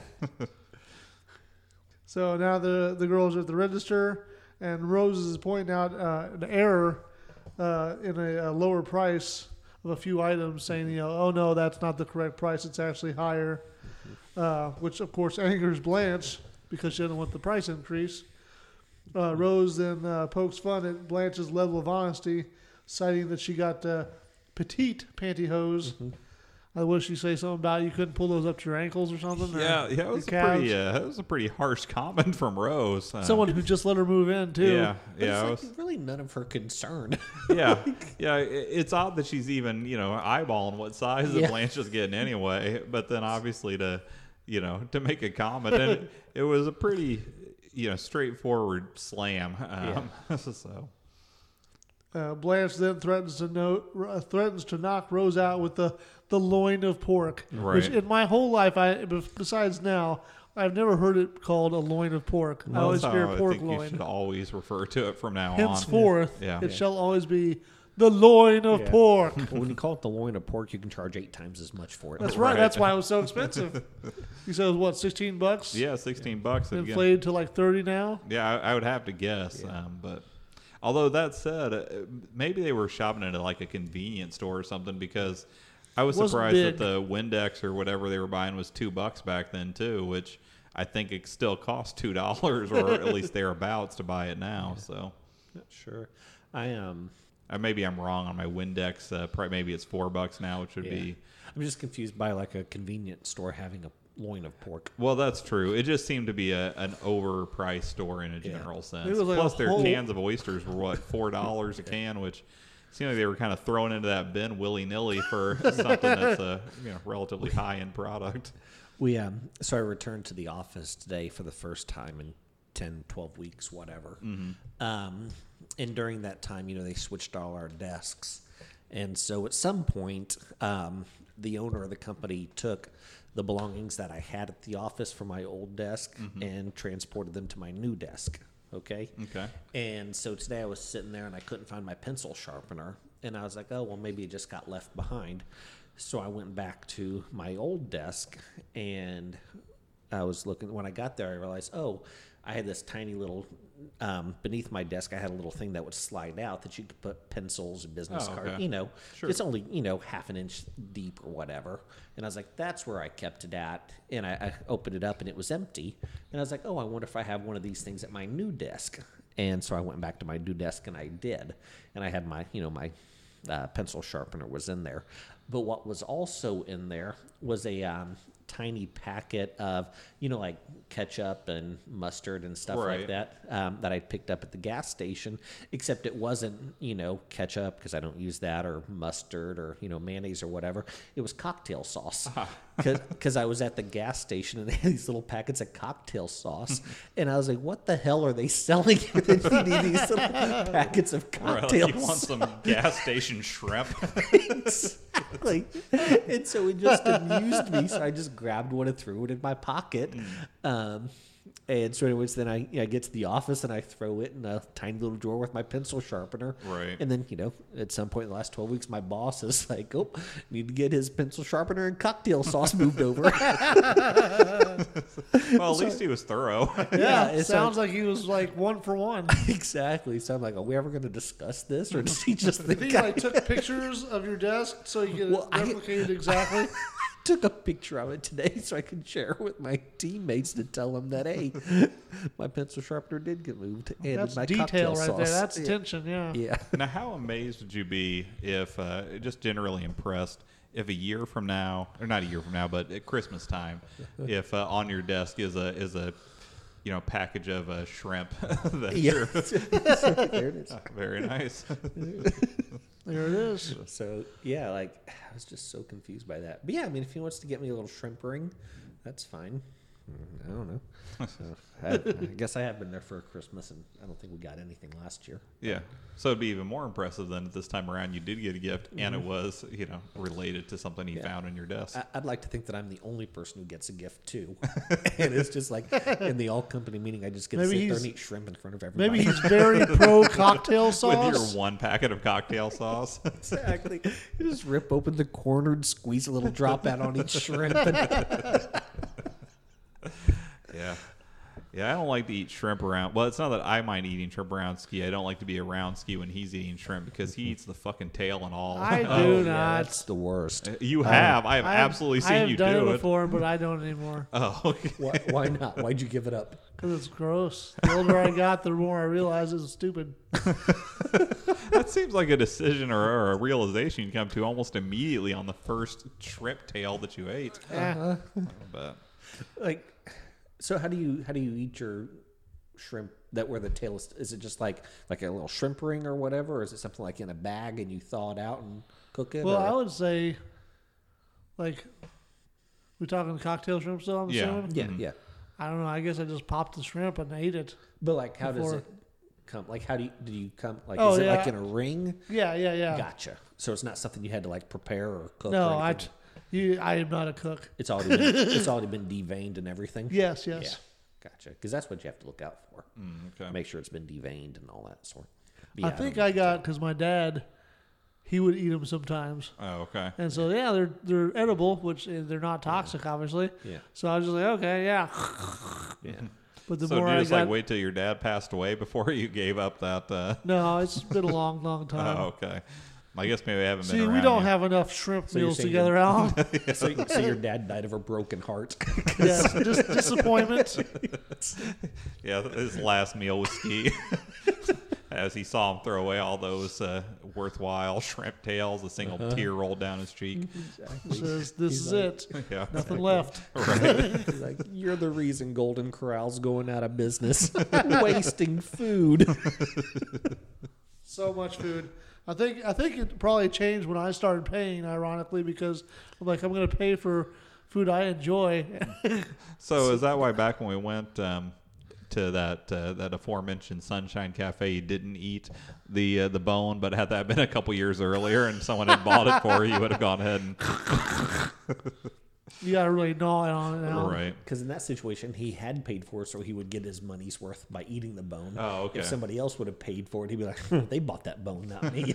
Well, he probably paid for himself there at Sunshine Cafe, but I think what he's saying is now that he doesn't feel like he's wasting someone's money by not eating the garbage part of the Exactly. the food. I like if I'm at a pizza buffet or something with my wife or whatever, I'll eat her crust or the kids' crust. I just don't think you're supposed to waste food. I feel like we may have had this conversation. I know we've had this conversation, but I don't know if it was on the podcast or not. And because I think it was something where I discussed that when I was in high school, we would pile up, a Our huge plate, crusts, yeah. crust, Yeah, no, and it was you almost can't. like a badge of honor. Yeah, I know those fallen soldiers need to be given a proper burial. So if you had been sitting, because you're like 2 years older than us, if like a 19-year-old Brent was sitting watching a 17-year-old bunch of us, would you have come over and said something to us? or- Enraged. Exactly. I'd be like, What is wrong with you? there are starving children in Edinburgh. So, Well, that's what you do. You throw them in the trash and they make their way to Edinburgh. Where they're reconstituted into Bosco sticks. I'd like to just think that I like to would think be they're just a pile of crust that little kids are scavenging. right, all the little street rats. Mother, I got 5 crusts again today. That's good, honey. We can live another day or two. I'd like to think that even though it's in Smitty Indiana, said they he would shoe the horse if I brought them in. Well, I'd like to think that even though it's Indiana, that these kids would be talking in like an old English accent, like, "Look, mother, look what I brought for you from the market." Exactly. I got tuppence for the sticks. I'm sure they don't even call them that like over there. Right. I'm sure there's some Cockney slang for Yeah. pizza crust. It's called like Leaning Tower of Pisa pipes or something like that. So would that be if they were all together? They'd be the leaning tower, or Exactly, because you like pile them up. So TV normally style. they'd just be pizza pipes. Yeah. You didn't even eat your pipes. You haven't. Exactly. They're starving children down in Slough. So there's always a more poor child that's being. Absolutely, absolutely. And as a former poor child myself, I learned to recognize them. It's like, at least I'm not that poor bastard. So you didn't use it as like a method to make yourself feel appreciative. You just used it to make yourself feel better than others. Exactly. You know, The hierarchy of poverty. Is that Right. what- Yeah. exactly. If the original prequel taught me anything, Yeah. it's that there's always a bigger fish. So I was always looking for a way to be the bigger fish. We ready? Yeah, I think we're ready to go on back into this. I don't want to jump the gun. No. This is So becoming we're a. back to we're standing in the line, and Rose is calling Blanche out on her petite pantyhose. Blanche threatens her with the loin of pork, and then they kind of continue to squabble back and forth as things are being rung up. Ultimately, they decide to go in ahead and buy their own food separately, which I'm thinking the lady who's ringing all this up has got to be getting kind of pissed off, right? Right. She just watched them squabble and then had to do price adjustments, and then they're just going to cancel out this purchase entirely. Yeah, which to me, I thought, why would your first time together, and you're like, yeah, why don't we just go ahead and go in? Because you don't know the eating habits of anybody else. It seems like that'd be something that Kind of a going poor on first groceries, choice, yeah. it would be like a 2 months in kind of a thing. Like, I know what you eat. We have these similar things in Yeah, common. well, Or hey, you want to buy the milk and I'll buy the eggs, Right, yeah. Like that. Well, I'm sure Rose looked at it as it was just going to be a wash, you know, and I'm sure Dorothy was like, oh, well, Blanche is awfully petite, while with her tiny pantyhose and everything, I'm going to make out like a bandit. So you think just because Dorothy's a taller woman and more stately than Blanche? Exactly. That pepperoni was nearly as tall as Blanche. That's true. That was a massive pepperoni. So But, Dorothy would only go down to her knee.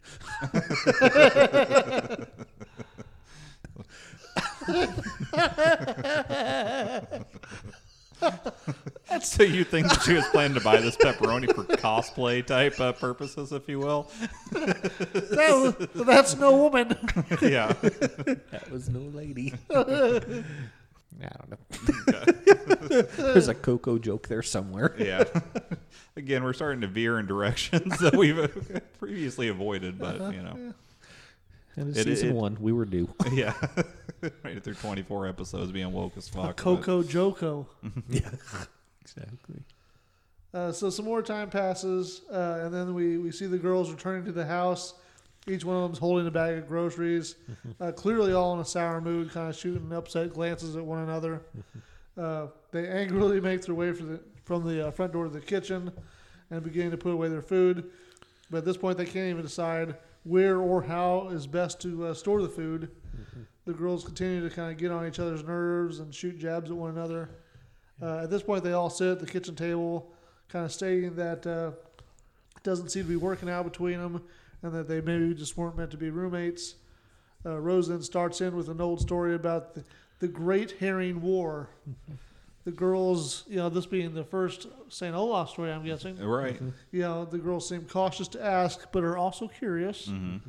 So then Rose proceeds to tell them about I think the Lindstroms and Johanssons. That sounds right, yeah. How they shared fishing waters and wanted to train, or how they wanted to team up and ultimately couldn't decide what to do with all the fish they caught. The Johanssons wanted to pickle the herring. Sounds delicious. Yeah. Well, that's I've the never- only way I've heard of it. is I've never Yeah. had it. I can't say it's terrible because I don't know, but Yeah, I mean, my guess is that there are probably people who make herring in other ways as well. I mean, I'm sure it's just like any other type of fish, but yeah, pickled herring seems to be the most, certainly the most well-known kind of like canned sardines. variety. Yeah, Yeah. But they wanted to pickle it. But the Lindstroms had a more audacious plan. They wanted to train them for the circus. Dorothy and Blanche again look at Rose befuddled by her story. Rose explains that it's the herring circus. It's kind of like SeaWorld, but smaller, but bigger than a flea circus, Right. certainly. They continue to ask questions about this supposed circus, and Rose continues to give them these insane details as the girls start cracking up. She then tells them that the story was from her grandfather because they're accusing her of lying to him.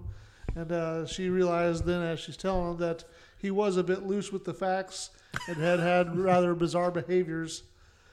Then they realized, together that despite their differences, they're all having fun and laughing together and decide maybe it is worth giving a try to live together. Rose then goes to put away a box of cheesecake that she bought. Yeah. And Dorothy, I think Blanche asked, what is that? She explains that she's got a sweet tooth. That's cheesecake. And they get very excited. Yeah. Dorothy then has the kind of cliche line, I think this could be the beginning of a beautiful friendship. Yeah. So, I mean, I don't know. I just feel bad for Rose because, like, number one, like, she told the story that brought them all together. Right. So she's somewhat the hero. And they were very clear that they were not going to help her pay for her cheesecake. But now they're going to help her eat it. Well, Rose did walk in with 2 bags versus the 1 bag for everyone else. Yeah. So maybe they felt like that, old Moneybags Rose could, handle sharing the cheesecake. Rolling in that grief center cash. Right. Yeah, well, it plays better than a substitute teacher or a museum worker, I guess. That's true. So, But not someone who married rich. right. So then we flash back to present again for the last time. The girls are now nearly finished with the cheesecake. I think there's like 1 piece left, right? Right.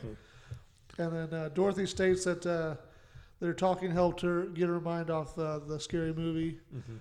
Rose then suggests that they go ahead and leave the dishes for the morning or for tomorrow and then go ahead and get to bed. Just then, Sophia bursts into the room holding up a big butcher knife and screaming and scaring the girls out of their mind. She laughs heartily as they cower together. Dorothy tells her that, it wasn't funny, but Sophia disagrees. She tells them that she'd pulled that trick once before on Old Man Peterson at the home after they watched Psycho. And supposedly he would never walk again, but they were wrong. He walked after that.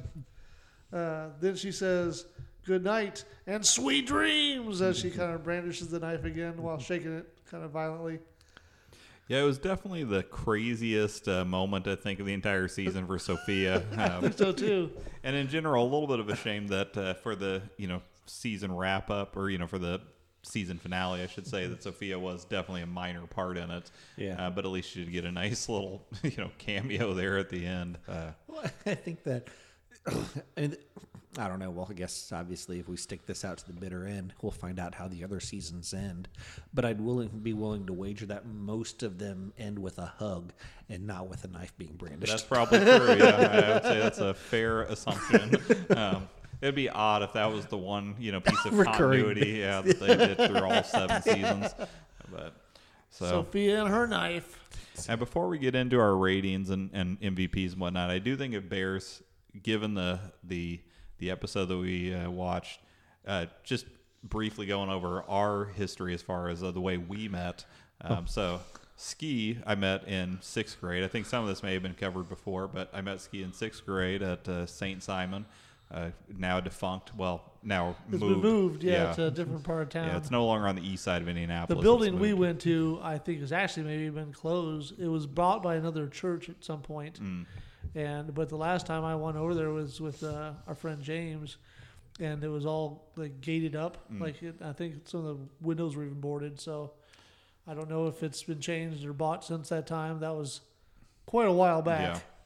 So yeah, and I was running late to school that day, the first day of school of 6th grade, and I was very disappointed that the last desk left in the class was next to the new nerdy student Ski. Not that I was by any means a cool student, but I, still that hierarchy thing is someone always a little lower than you that you're I was looking for. definitely nerdy. Yeah. Well, Ski was Lowest of the low. I don't know, but you were near the bottom anyway, and especially being the new kid. I was new too, yeah. So Yeah. that's. And Ski, always friendly, introduced him like, "Hi, I'm Jeff Klemazewski," and but Little did I know that'd be the start of what at this point is, I don't know, A beautiful 30-year friendship. Yeah, exactly.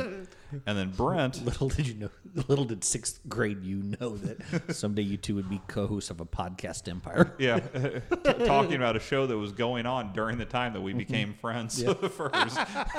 So, because that would have been, let's see, we graduated in '93, so that would have been sixth grade, about 90 or 89 probably. You graduated from 8th grade? Yeah, Okay, in '93. So sixth grade, so well, probably 90, or let's see, 89, 90, 90, 91, 91, 90. Yeah, so 90 would have been when we met. So yeah, Golden Girls was still a big hit back in 1990. So And Dollywood was only 4 years old. right, yeah, it's come full circle. And then Brent, he and I work together. He's the only friend that I currently have that is not a friend that I went to school with. So, Brent definitely has something special about him that he's managed to break the mold.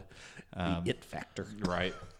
And I think we shared a fondness for The Simpsons at the place. We worked at a student loan company together.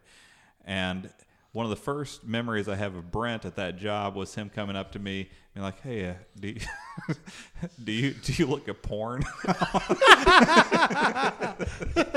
And I didn't Hi, know my name's Brent. Yeah. Well, and Brent was a little higher up in the company than I was throughout our time there. He was a trainer, and so at first I thought he was coming to give me a warning of like, hey, they're cracking down on the porn during work hours. But it turned out that there was a young woman who we had worked with who became an online escort, and so that he had found out about. So he was trying to, clue me in on that. And then I think the first time, so I'm the link between the two of them, and I believe the first time that Brent met Ski was on the time we went to the Kevin Smith show. Now, we at the last moment had an extra ticket open up because it was going to be Sherry and I, and then Brent and his wife going together to this show. And last day or the day before the show, Brent suddenly, that ticket opened up. Come to find out, I don't know how much longer later, but that was the day that Brent's wife had decided to leave him. And so Ski and I Brent... did not remember that at all. Yeah, well, he didn't tell us that the day of. He was a little bit sullen, especially for seeing Kevin Smith, who we're all a big fan of. But I would say trading out your ex-wife for a friendship with Ski was a pretty good trade-up, in my opinion. Yeah. And obviously things worked out well with your current wife, so, Exactly. took you a little... Worked out in the end. Yeah. Well, you've definitely grown on me. I love you, big guy. Okay. I appreciate that. Now it just got awkward, but... So anyway, who would be... I think we discussed kind of our I did favorite not lines. finish my recap, sir. Oh, have you not? I'm really close. Oh, okay, go At ahead. the very end is Oh, still sorry. Well, yet to come. I thought that was an interjection. I thought it was appropriate for what we were talking about. So. Interject something here real quick. Sure. So there was... So yeah, that was the first time Alan and I spoke at work, and then there was it wasn't the first time we spoke. We had spoke prior to that. You just randomly come up and ask me about there porn. was a subsequent time where we both found ourselves. We were the only two people there on a Saturday, and so as like we'd acknowledged each other that hey, we're both working on this Saturday. And then, Alan was using one of the sit-down stalls to do his business. And, I needed to poop as well. And it just never occurred to me that the one person there would be in the one stall that I was trying to run into quickly before I, soiled myself. So I go run straight into the stall, expecting the stall door to swing open so that I can pivot around and squat and dump. But no, it was locked because Alan was in there. And so he just heard me thud against the door. He And damn near broke the door off the hinges. I mean, it's had I not been on the toilet, I probably would have shit my pants thinking somebody, was trying to attack me. Yeah.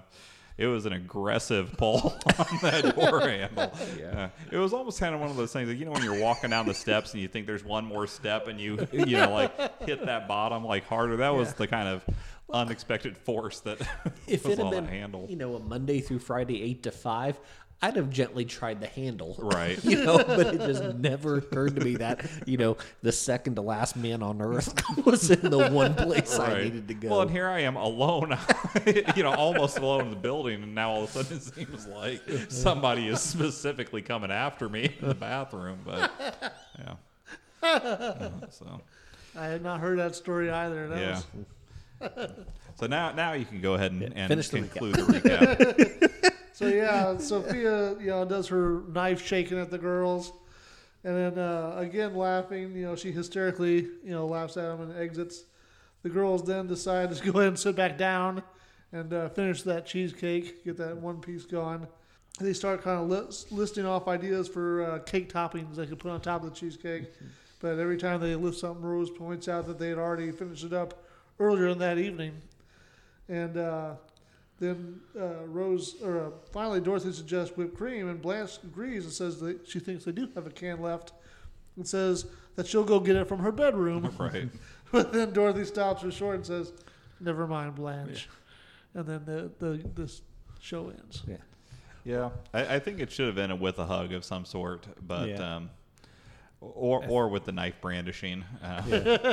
Well, like the fact that, based upon, the timeline of, toppings and everything, they must have told this flashback in real time. Yeah, Because they maybe they were just 4 as hours. detailed as we saw. Yeah. Well, even we saw it in 25 minutes. Right, and for them it took 4 hours Yeah. to tell the tale.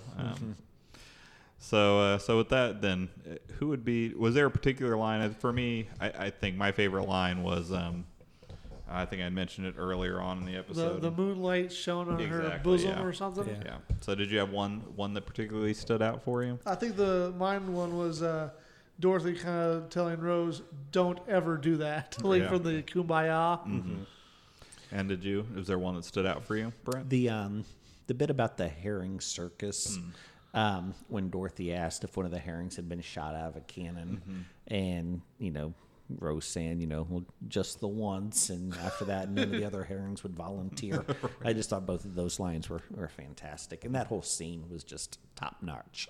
Yeah, I enjoy when Dorothy and Blanche are kind of making fun of Rose, but enjoying the story from that perspective, as opposed to just This was be definitely a annoyed. good example of that. Yeah. Because a lot of time, most of the time, they're just kind of irritated by her, rambling oddball stories. But I do like it when they, I don't know, enjoy the process. Yeah. Of kind of poking fun at it. So I think it was ironic that, like, in St. Olaf's story, essentially, is what kept them together. right, yeah. For all their annoyance, they wouldn't be together if that story hadn't kind of broken the ice. Yeah, that's definitely true. The keystone moment. Al. Right. So, Ski, who would be your MVP for this episode? I think Rose, for that reason alone. Just for keeping the girls together? Yeah. And how about you, Brent? Probably Donna Mira. So you felt like that was the golden moment of the entire episode? Well, he complimented cantaloupe. Blanche's cantaloupes. So. That was a good line. I'll give it that. Well, I will give it to the person whose cantaloupes were complimented. I think Blanche would have been my MVP for that one. Now, Rose may have kept them together, but Blanche brought them together. That's a very good point. So, By the way, side note, Blanche got an Emmy nomination for this episode. oh, really? Oh, well, so then I guess I wasn't the only one who thought she shined. So, I almost You and the was Academy swayed. both. right.